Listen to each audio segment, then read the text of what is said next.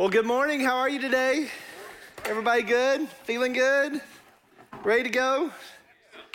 Are you ready to study God's Word together? All right. Well, if you'd like, repeat a prayer after me, and we'll tell the Lord that we're ready to study. We're ready to get into His Word.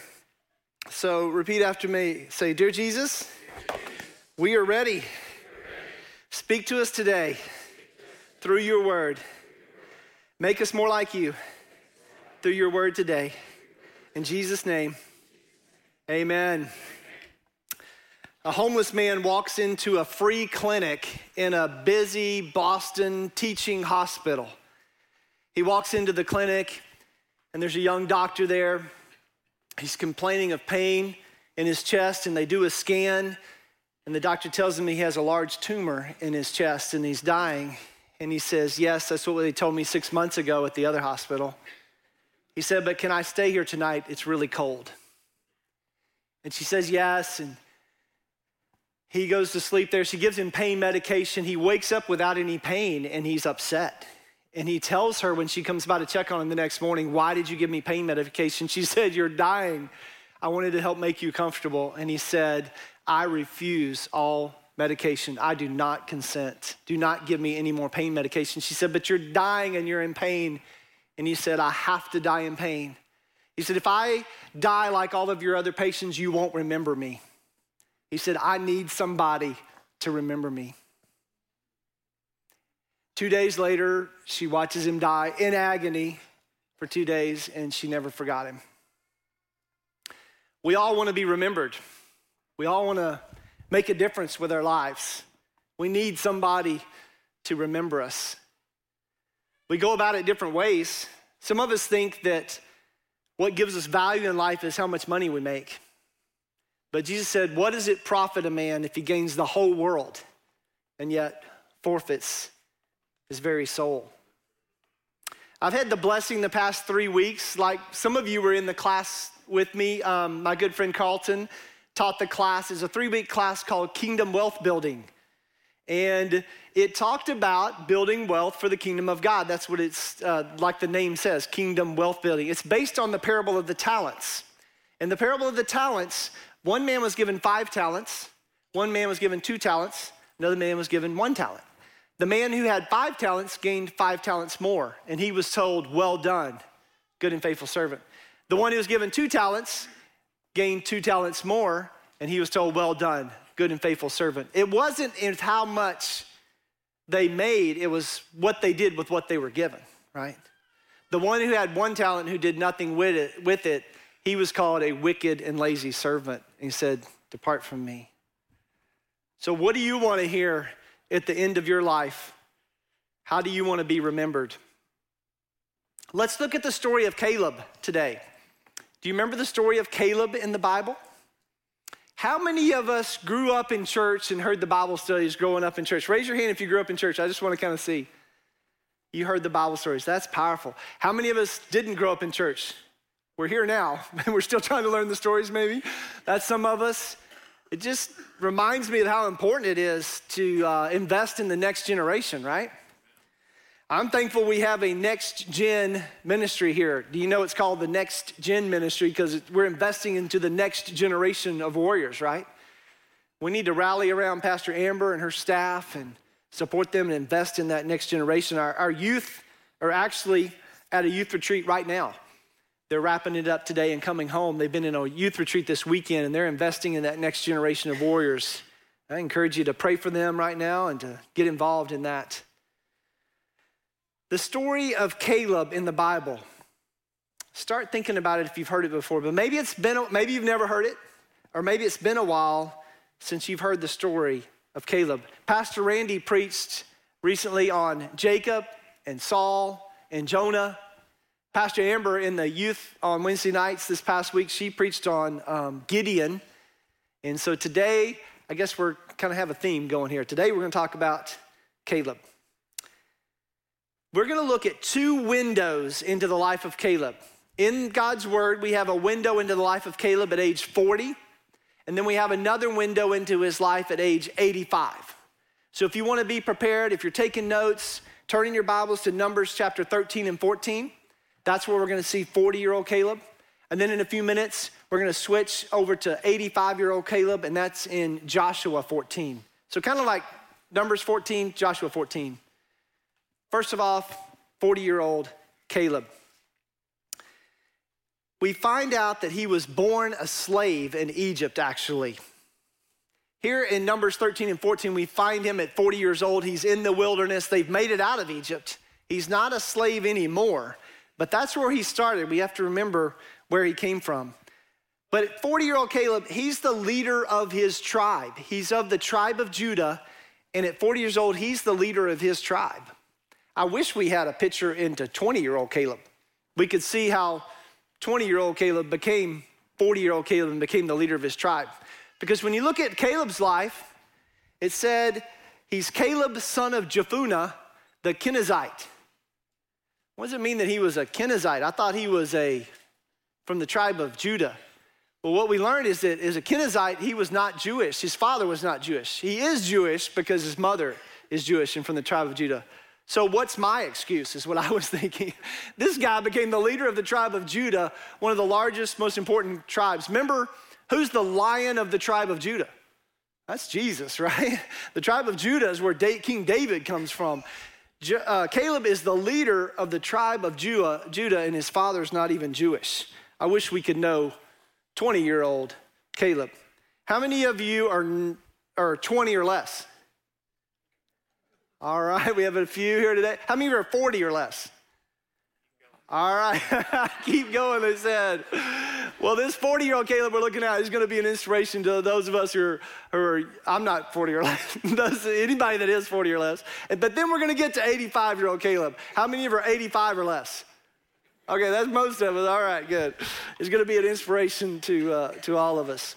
So 40-year-old Caleb, we find he's the leader of his tribe. He's chosen as a spy into the promised land. They've made it to where they're on the verge of the promised land. They're about to go. They've seen God do amazing miracles in Egypt.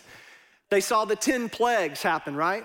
They went out into the wilderness, crossed the Red Sea. They saw God do the miracle and open the Red Sea. They were able to go across.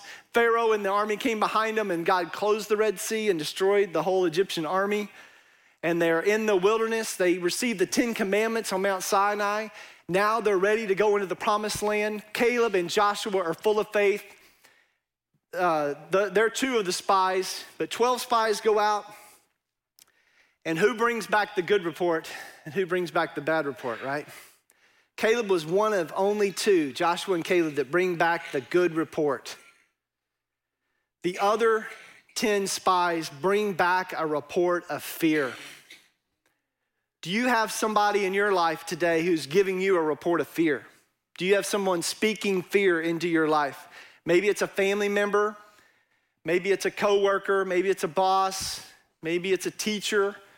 I don't know who it might be in your life. Do you have somebody giving a report of fear?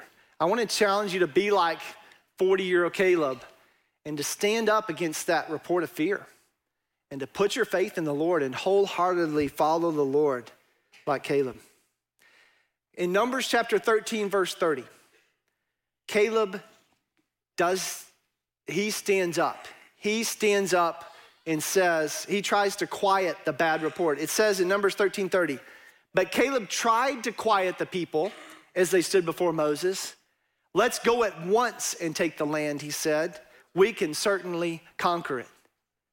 He said, let's go in. See, he saw the same giants that they did in the land. He wasn't putting his faith in something easy. He saw those giants. He saw those walled, fortified cities. He saw the mountain country that would be hard to take because it's mountainous, but he wants it. He says, let's go up and take it. I think he said, those giants, they're just bigger targets. They'll be easier to hit, right? We can do it. So he tries to put down the report of fear and tries to tell them we can go and take the land.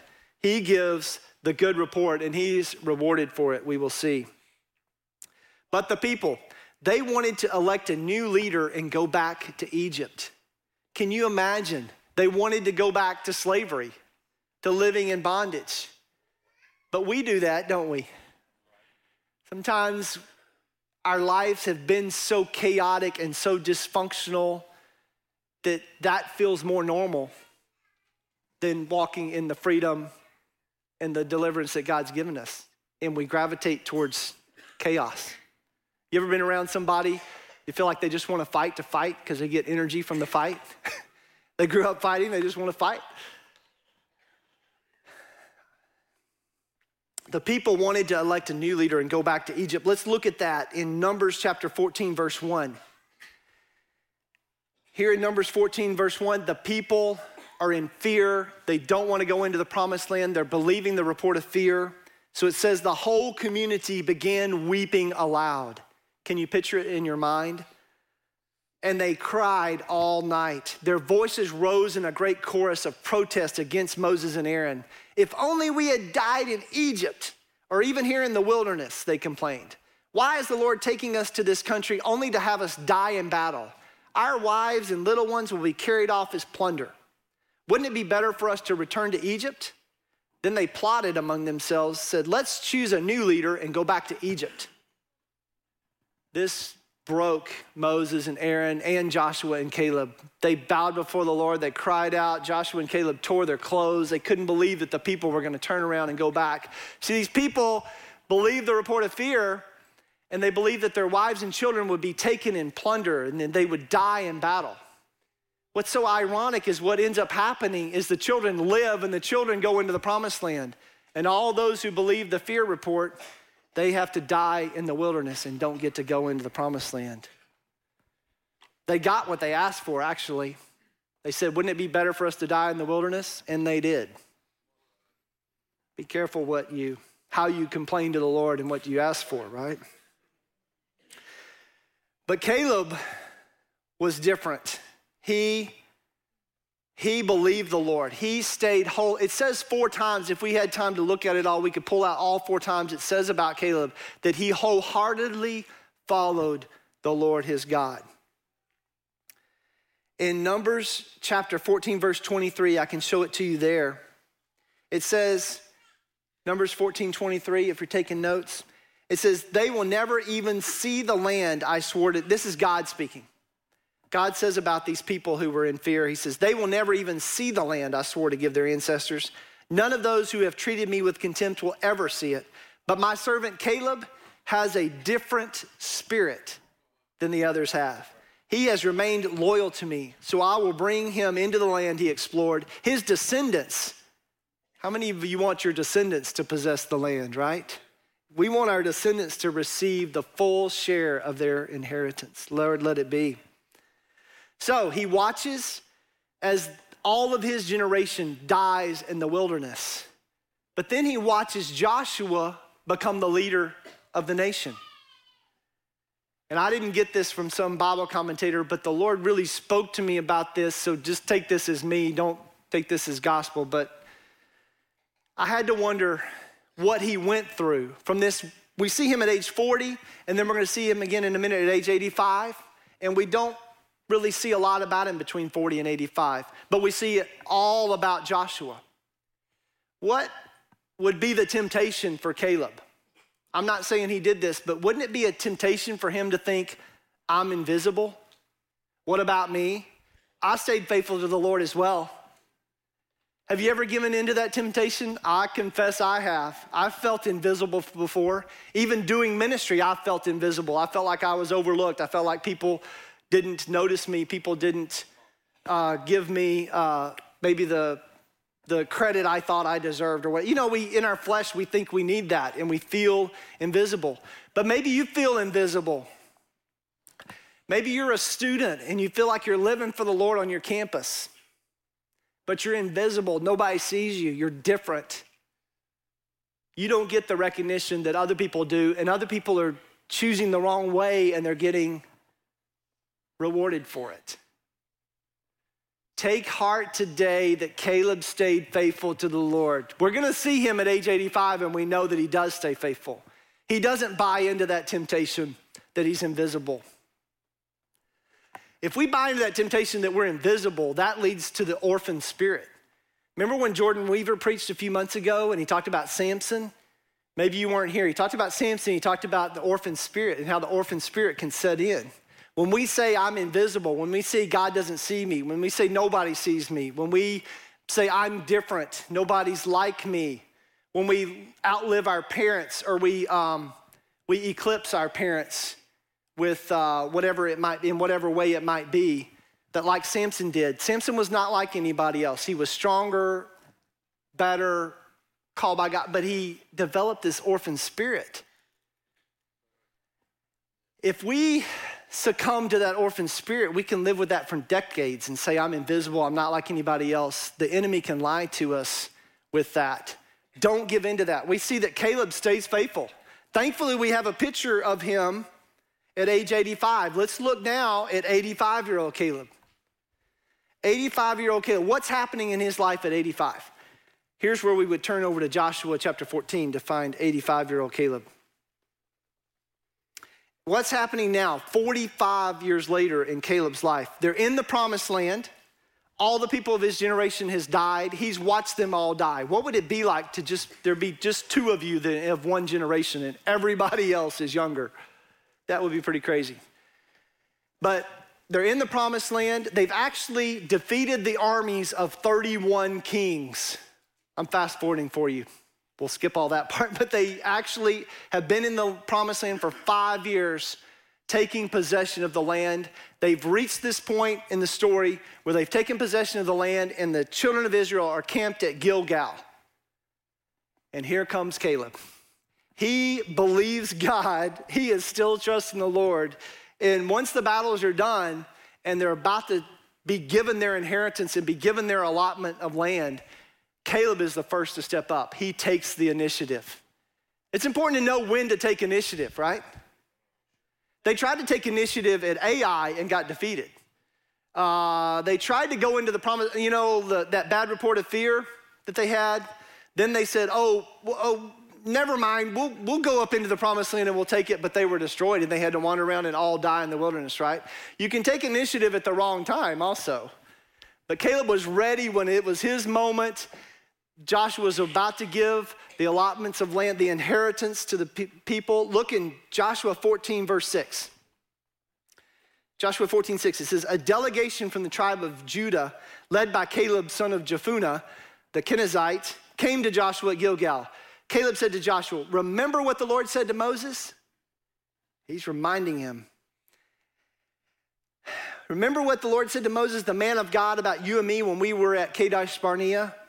I was 40 years old when Moses, the servant of the Lord, sent me to explore the land of Canaan. I returned and I gave an honest report. But my brothers who went with me, they were frightened, and they frightened the people from entering the promised land. For my part, I wholeheartedly followed the Lord my God. So that day Moses solemnly promised me, the land of Canaan on which you were just walking will be your grant of land and that of your descendants forever, because you wholeheartedly followed the Lord your God. Now, as you can see, the Lord, this is Caleb still speaking to Joshua. He's making his a plea. He's coming and asking for his inheritance. Verse 10 says, now as you can see, the Lord has kept me alive and well, as he promised, all these 45 years since Moses made this promise. Even while Israel wandered in the wilderness. Today I am 85 years old. I am as strong now as I was when Moses sent me on that journey. And I can still travel and fight as well as I could then. So give me that mountain. He says, give me that mountain. I want my inheritance. I want what God promised to me. Give me that mountain. I know there are giants there. I saw the giants living there. They're the Anakites. And he knows their names. We find out later that he kills 3 specific giants by name and takes the land. But he says to Joshua, give me that land. Give me that mountain. But if the Lord is with me, I will drive them out of the land just as the Lord said. He is believing God for his inheritance. May we have that kind of spirit within us today. So Joshua blessed Caleb, son of Jephunneh. I just like saying that, Caleb, son of Jephunneh. What a name. And gave Hebron to him as his portion of land. Hebron still belongs to the descendants of Caleb, son of Jephunneh, the Kenizzite, because he wholeheartedly followed the Lord, the God of Israel. So Caleb was bold. He took the initiative. He brought a delegation to Joshua. He asked for his inheritance. This is 85-year-old Caleb. What we find out is that his name means bold. The name Caleb in the Hebrew, it means bold. It can also mean impetuous. But I think the sanctified version of it is to be bold. He took the initiative and said, "Give me that mountain." Now, this reminded me of a news report I heard, kind of a documentary that I watched about people living into their 90s. Caleb said that he is 85 and that he is as alive and well and as strong now as I was 45 years ago. They did a study. It was in a retirement community. I think it was out in California or Arizona, somewhere out there. This was several years ago. But they did this study, and they studied the same group of people for like 20 or 30 years. They were like already in their 70s. They were living in a retirement community. It was a sample that they could take and follow this same group of people for 20 or 30 years. And they studied what caused these people to live into their 90s alive and well. Would you like to know what caused them to live into their 90s alive and well? They wanted to know. Was it genetics? Was it nutrition? Was it exercise? Was it their love life? What was it that caused them to live? They found some surprising results, some contradictory results, and they found a few common traits of people that live well into their 90s. One of them, I'm not going to give them all to you, but one of the common traits of people that lived well was their forward-focused thinking. They cherished the past. They had good stories about the past, but they didn't live in the past. Have you met anybody in their 90s that, or they're not to their 90s yet, they live in the past and there's nothing to look forward to? These people that live well into their 90s, they were looking forward. They had things to do. They had things ahead of them. They still had purpose in life, things that they still wanted to accomplish, things that they were looking forward to. And that forward-focused thinking is what kept them moving forward. Caleb had that. He was moving forward to the promised land that God had given him. He wanted his inheritance, and he wanted it for his descendants as well. What's your inheritance? What are you asking God for your family? Don't give up. Don't feel invisible. Keep asking God for what he's giving you and giving your descendants. I used to have a fear. Fear is probably too strong of a word, but I used to have this feeling of growing old and wasting my life. I was a senior in high school, and now our baby, our third one, is a senior in high school. He's looking at the rest of his life, and I see him and all his friends. Everybody's asking them, what are you going to do with your life? What are you going to do with your life? What are you doing next year? And all that kind of stuff. And I remember those days. Remember when everybody would ask you, what are you going to do? And you're like, I don't know what I'm going to do. How can I know what I'm going to do the rest of my life? Some of you weren't like that. You knew and you were believing God for big things then. That was not me. I was like, I don't know what I'm going to do. And part of it was because I was wrestling with a call to ministry, and I didn't know if I wanted to do that or not. So I went and explored, am I going to be a veterinarian? I went and toured A&M's vet school. Am I going to be a veterinarian? I came from a little bitty small town, and that overwhelmed me. I was like, this is bigger than my whole town. How am I going to do this? But God was calling me to ministry. So God gave me this word picture at that age that I think just changed my life. It's like I saw this ladder, and for me, it was the corporate ladder. And I climbed the ladder, and I was like, God, which ladder am I going to climb? And I chose a ladder, climbed a ladder. When I got to the top of the ladder, it was leaning against the wrong building, and it all came crashing down. It's like that verse we said earlier, what does it profit a man if he gains the whole world but forfeits his own soul, right? So God used that to show me, you're supposed to be going after eternal things. He was calling me into the ministry. I couldn't do anything else because he was calling me into ministry, right? Now, I believe God can call people in to do all kinds of vocations and use them in the kingdom, right? We need Christian lawyers desperately, right? We need some Christian businessmen and women, and we need some Christian politicians, right? Wow, that's what we need. I pray for Christian Supreme Court justices. I didn't ask God to give me a president. As a child, I was praying for my kids. I didn't ask for one of them to be a president. I asked for one of them to be a Supreme Court justice. They have more influence over a longer time. But anyway, That's what God used in my life. Let's look at the legacy of Caleb. Joshua 15 now, verse 13 and 14. Joshua 15, 13 and 14 is the legacy of Caleb. The Lord commanded Joshua to assign some of Judah's territory to Caleb, son of Jephunneh. So Caleb was given the town of Hebron. And Caleb drove out the three groups of giants that were living in that land, the sons of Anak. And it lists them by name, Sheshai, Ahiman, and Talmai. Three giants. So Caleb did it. He had waited 45 years, but he was able to drive them out. Was that easy? No, but the battle belongs to the Lord, and God gave him the victory, and he believed the Lord for it and saw it happen, and God gave him that inheritance. So the legacy of Caleb, one thing about the legacy of Caleb is the town of Hebron. The Lord gave him Hebron. Now, what's significant about that? Hebron turns out to be very significant because they all knew Hebron at that time when God gave it to him, it was already the burial place of the patriarchs. They knew Abraham, Isaac, and Jacob, and Joseph, right? They knew that Abraham and Sarah were buried in Hebron. They knew that Isaac and Rebekah were buried in Hebron. They knew that Jacob and Leah were buried in Hebron. They knew that they had the bones of Joseph that they brought into the promised land, and they were waiting to bury them in Hebron. So Caleb said, and Hebron was in the mountains there, and Caleb said, give me that mountain. He asked for that, and that was his legacy. That was his inheritance, was the town of Hebron.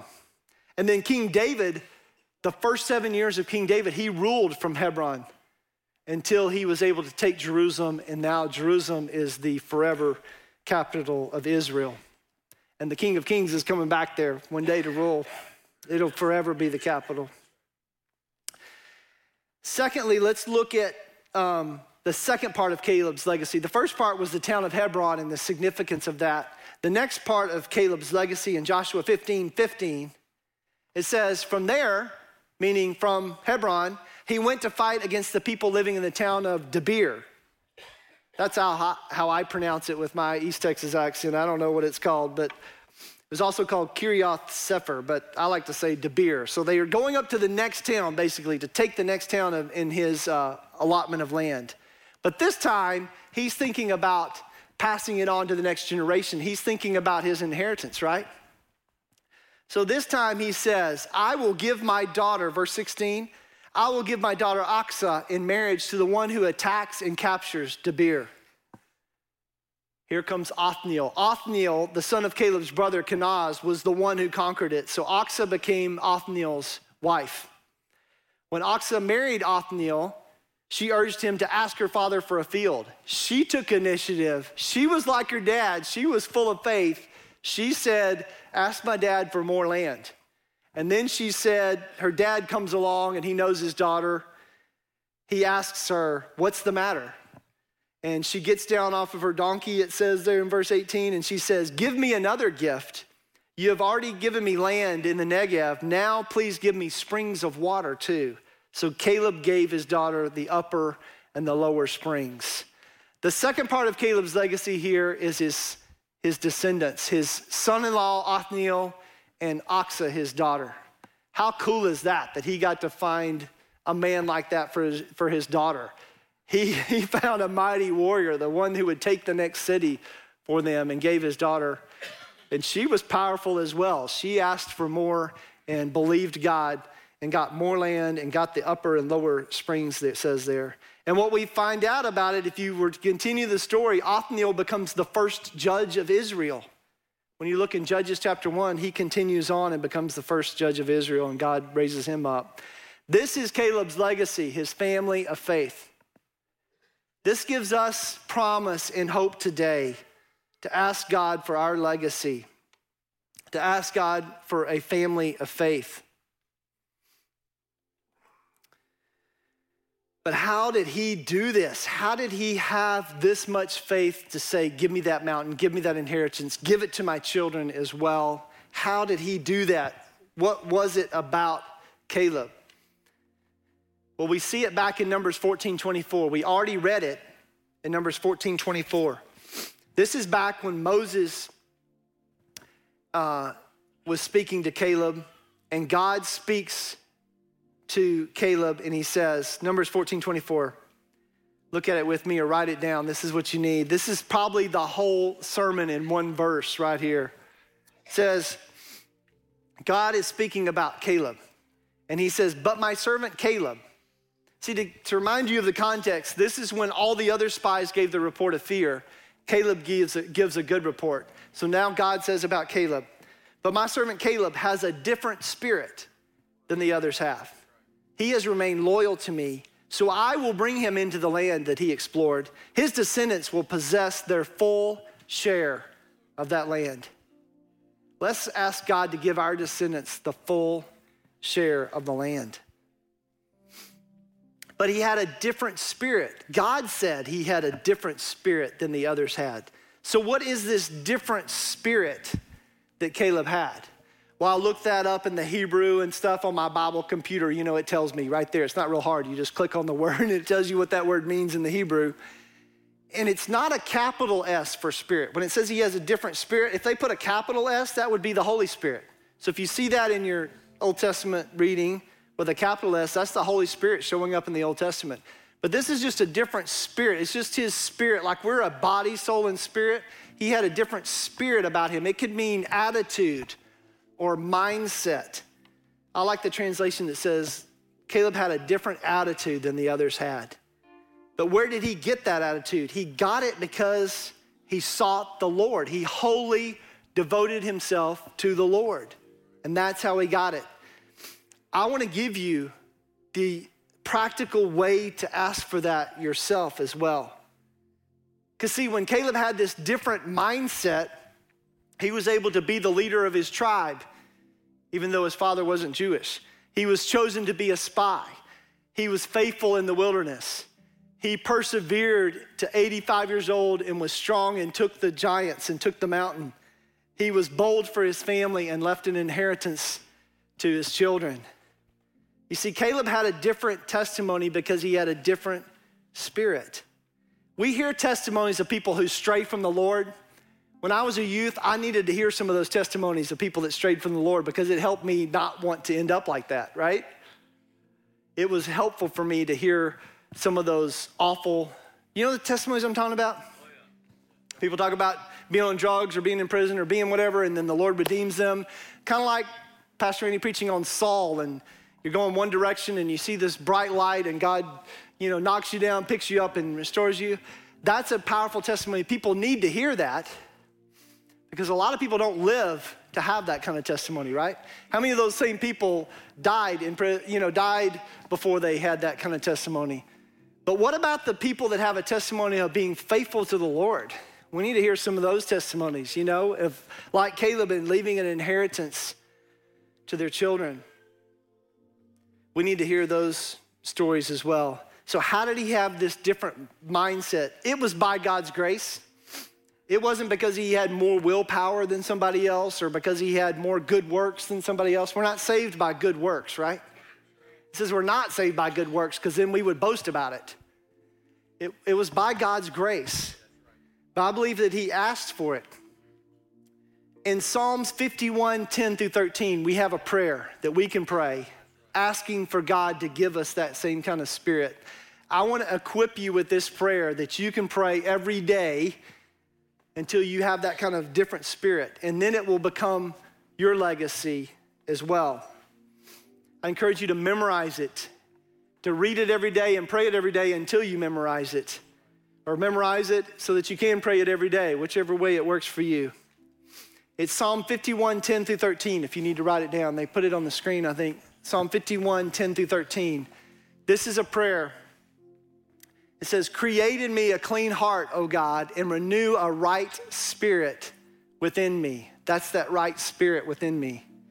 It says, restore to me the joy of my salvation. Grant me a willing spirit to sustain me.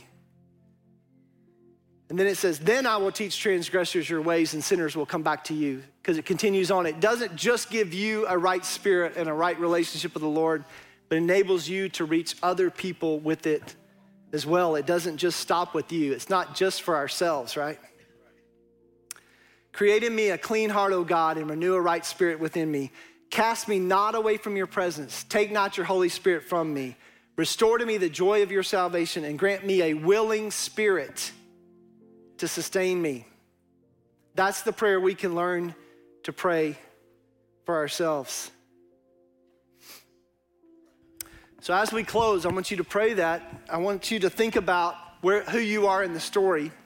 I want to think about which part of Caleb's life you relate to. Do you relate to part of Caleb's life or Othniel or Achsah maybe? Maybe you're like Caleb and you still feel like you're still living in slavery. You're still living in bondage to the same addictions, to the same behavior, to the same bad patterns. And you feel like you need the Lord to save you out of that. You just need to get out of Egypt.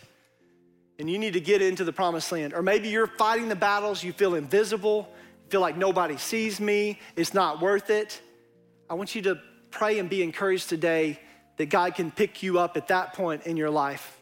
Or are you like 85-year-old Caleb and you're turning to Othniel and Achsah? You're turning to the next generation and asking them to take up the torch, right? Or so maybe you're a spiritual father, or maybe you're a spiritual son. You're that Othniel and you want to pick up that spiritual banner as a spiritual son, or a spiritual daughter like Achsah, and you want to pick that up. Ask the Lord which one you are, what he wants to speak to you. Let's bow our heads in prayer. Everybody with a bowed head asking the Lord, who am I? How do you want to use me? Don't listen to the enemy who's going to lie to you and tell you you're all alone, who's going to tell you it's not worth it, it's too late for you. God wants to give you a legacy. He wants to move in your life. He wants to set you free. He's the one that he's the one that wins the battles. Caleb wasn't strong in his own strength. He was strong in the Lord. But I want to speak specifically to those that feel like they don't have that relationship with the Lord. With everybody here, with every head bowed, I want to know if you want prayer, if you want to say to the Lord will see your hand and know that you're reaching out to him because you need him in your life and you don't have him in your life.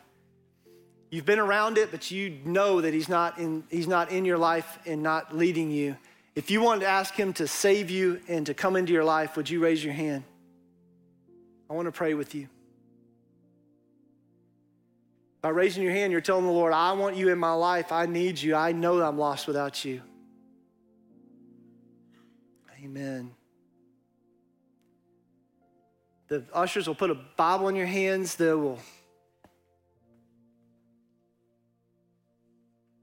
Let's pray for those. Maybe someone wasn't bold to raise their hand, but they want to invite Jesus into their life. So let's pray a prayer all together. And maybe you'll find the strength to ask God into your life because we're all praying this together. So let's pray if you want to. Repeat after me. Say, Dear Jesus, forgive me of my sins. Come into my life. Set me free. Fill me with your Holy Spirit. Teach me to love you. Help me to read my Bible, to pray, to show up for church, to get baptized. Teach me to love you more. In Jesus' name, amen. If you prayed that for the first time, we'd love for you to share that with somebody. Let's all stand together and close in another prayer of commitment.